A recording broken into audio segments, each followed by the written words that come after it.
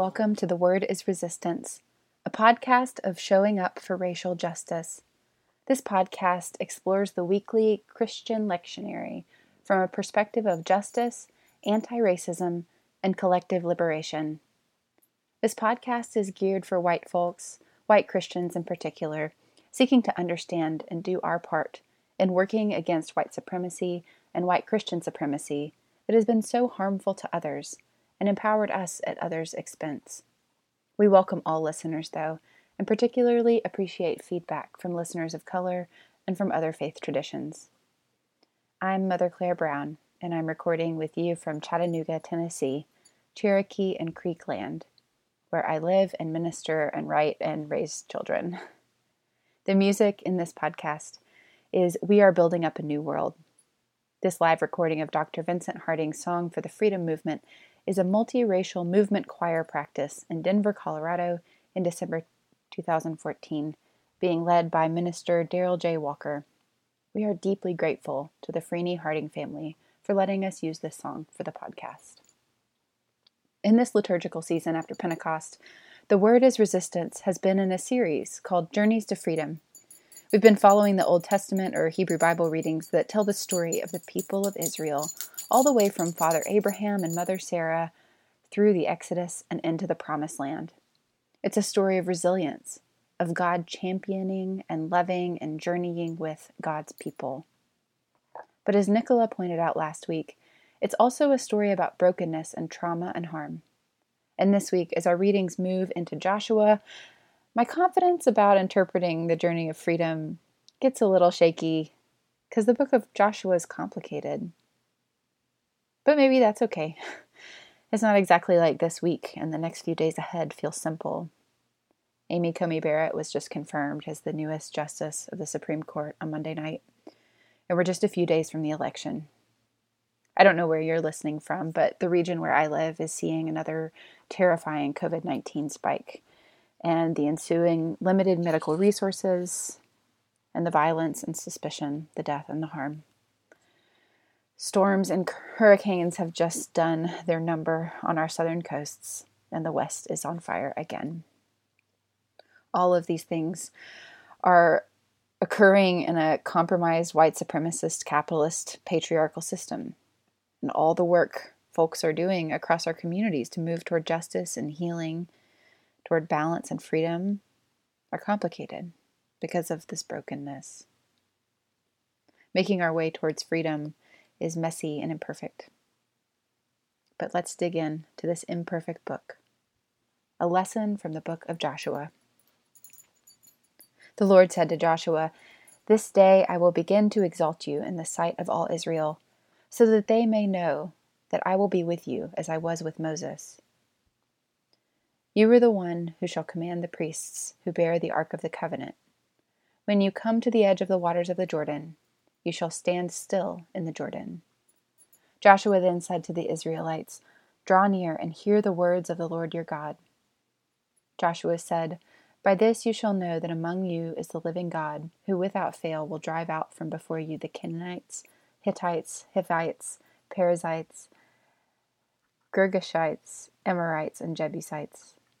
The ark of the covenant of the Lord of all the earth is going to pass before you into the Jordan. So now select 12 men from the tribes of Israel, one from each tribe. When the soles of the feet of the priests who bear the ark of the covenant, the Lord of all the earth, rest in the waters of the Jordan waters of the Jordan flowing from above shall be cut off. They shall stand in a single heap." When the people set out from their tents to cross over the Jordan, the priests bearing the Ark of the Covenant were in front of the people. Now the Jordan overflows all its banks throughout the time of harvest. So when those who bore the ark had come to the Jordan, and the feet of the priests bearing the ark were dipped in the edge of the waters flowing from above stood still, rising up in a single heap, far off at Adam, the city that is beside Zarethan, while those flowing toward the sea of the Arabah, the Dead Sea, were wholly cut off. Then the people crossed over opposite Jericho. While all Israel were crossing over on dry ground, the priests who bore the Ark of the Covenant of the Lord stood on dry ground in the middle of the Jordan until the entire nation finished crossing over the Jordan. Here ends the reading.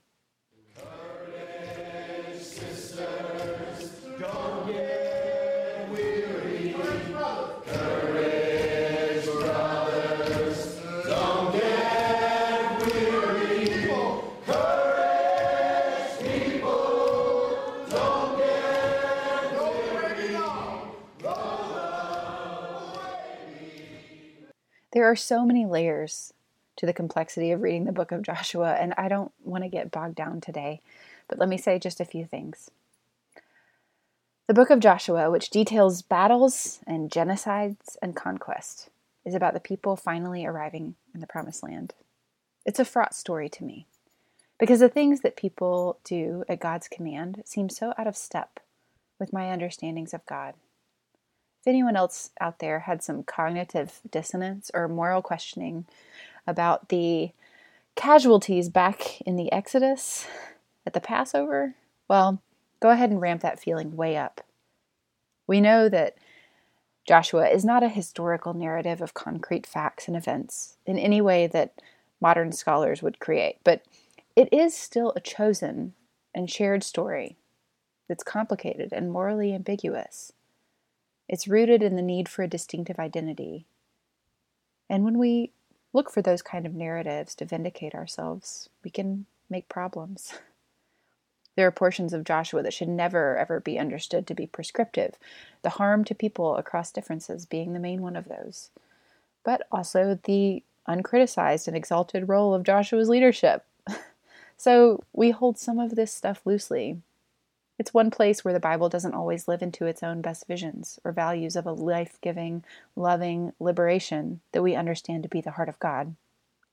And we read and study and pray with this text because it is part of the whole. It's part of this tradition.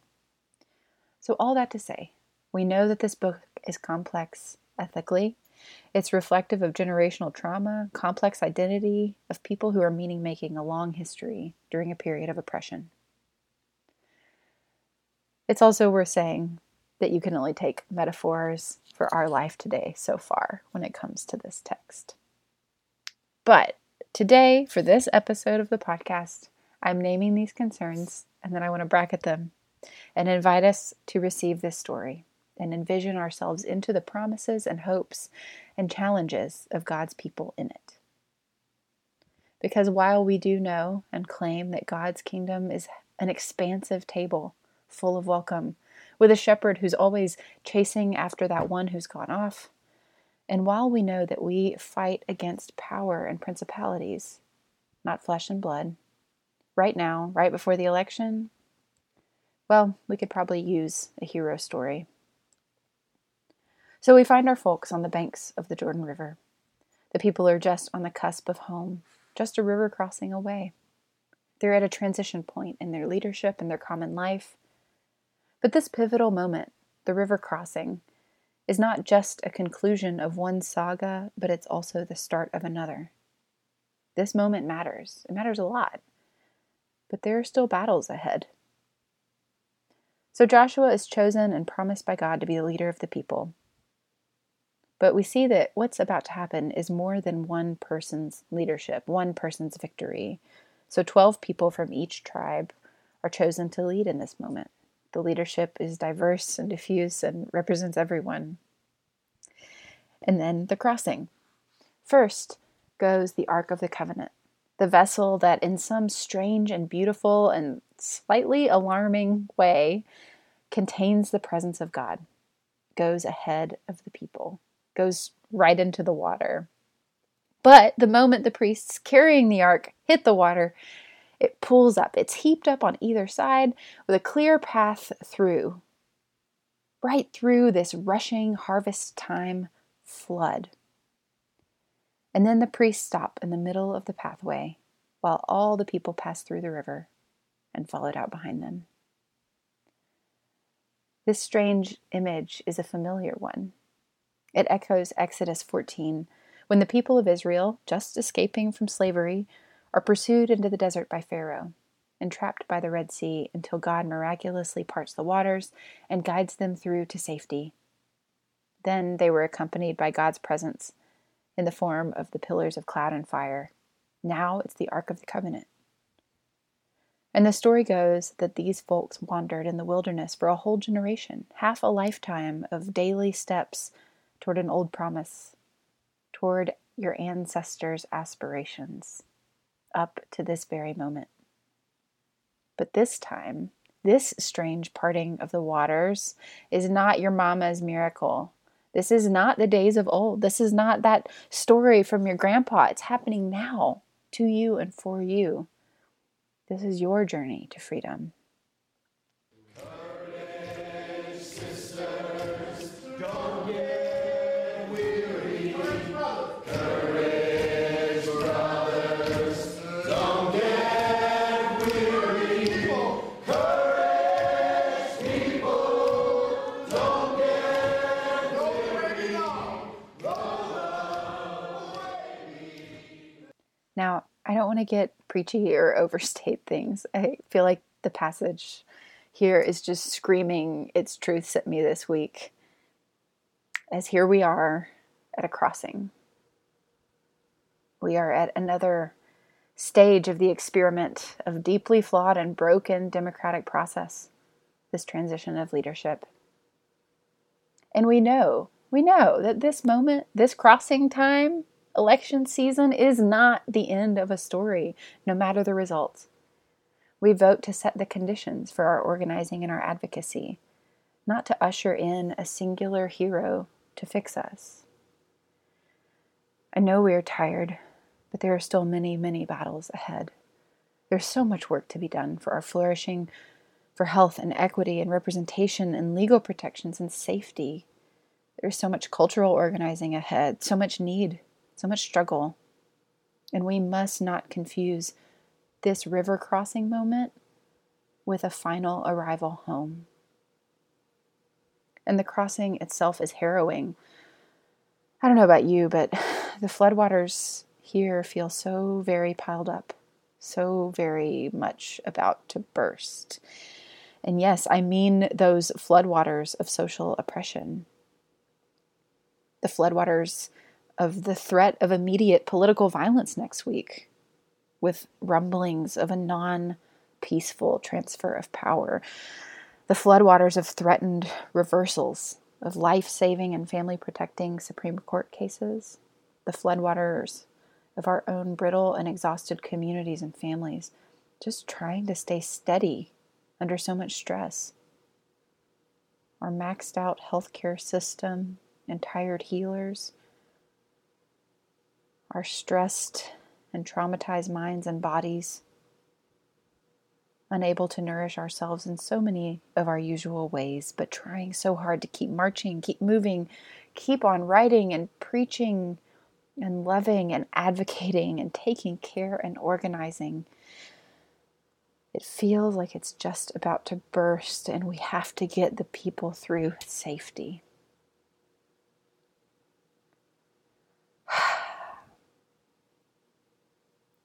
But here are two things that bring me a lot of hope and life in this story, and I hope they give you a bit as well. First, we've been here before. Well, maybe not us exactly, maybe not us in this situation, but people of faith and goodwill have worked against overwhelming odds before. People have walked through the floodwaters, these same floodwaters, actually, with armies at their backs and an unknown wilderness ahead. And God was faithful. And the story went on. In fact, here we are, because they were.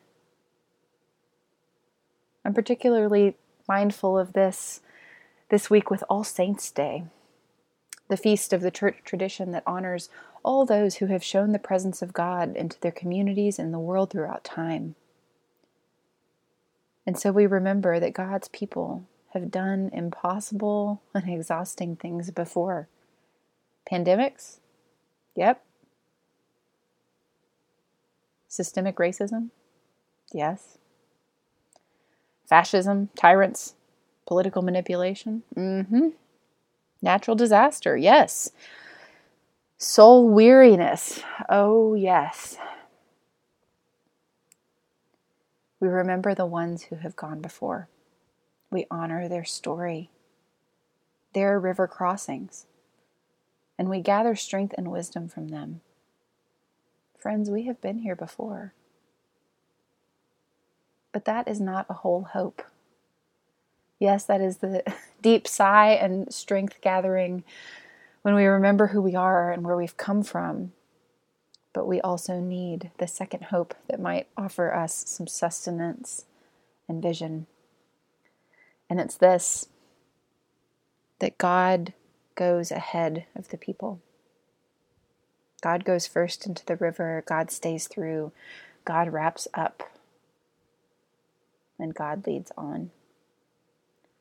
It reminds me, that image of the Ark of the Covenant going ahead, lingering still, and then following behind, reminds me of St. Patrick's breastplate. Christ with me, Christ before me, Christ behind me, Christ in me, Christ beneath me, Christ above me, Christ on my right, Christ on my left, Christ when I lie down, Christ when I sit, Christ when I arise. God makes a way and sees the people through. Dear ones, this week, next week, in the months and years ahead, all the work right here and before us, God is making the way, and God will see us through. Now, I have no idea what that actually means, what that looks like. We never do. But I'm trusting it. We have to trust it. We have been here before, and God was good. God's people were strong. And God goes before us, making a way out of no way, giving the strength and the protection that we need. That is the journey to freedom.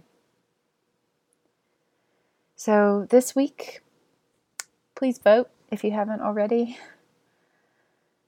Again, that's how we set the conditions of our work, of our advocacy, of our organizing, and our ministry. And also this week, take some time to rest. I know a lot of you are working so hard around the clock, but please do take care of yourselves and each other. Check in with folks who might be feeling shaky and need a hand to hold through the crossing. And as you pray and get grounded and work, see if you can take some time to think about the places you and we have been before. Think about stories of God's faithfulness. This isn't just corny feel-good stuff. We look to these promises, this story, for our inspiration, our identity and strategy, our growth, and we need their hope to guide us. Thanks so much for joining today. You can find out more about Surge at showingupforracialjustice.org. And our podcast lives on SoundCloud. You can search the word as resistance and give us a like or rate us wherever you listen to your podcasts. Transcripts are available as well on our website and include references, resources, and links. Finally, a big thanks to our sound editor, Maxwell Pearl. Steady, loves. It's a crossing time, but there's still much work ahead. Nourish yourselves. Receive all the blessing you can. And may God be with you, before you, behind you, in you, beneath you, above you, on your right, on your left. When you lie down, when you sit, and when you rise. Amen.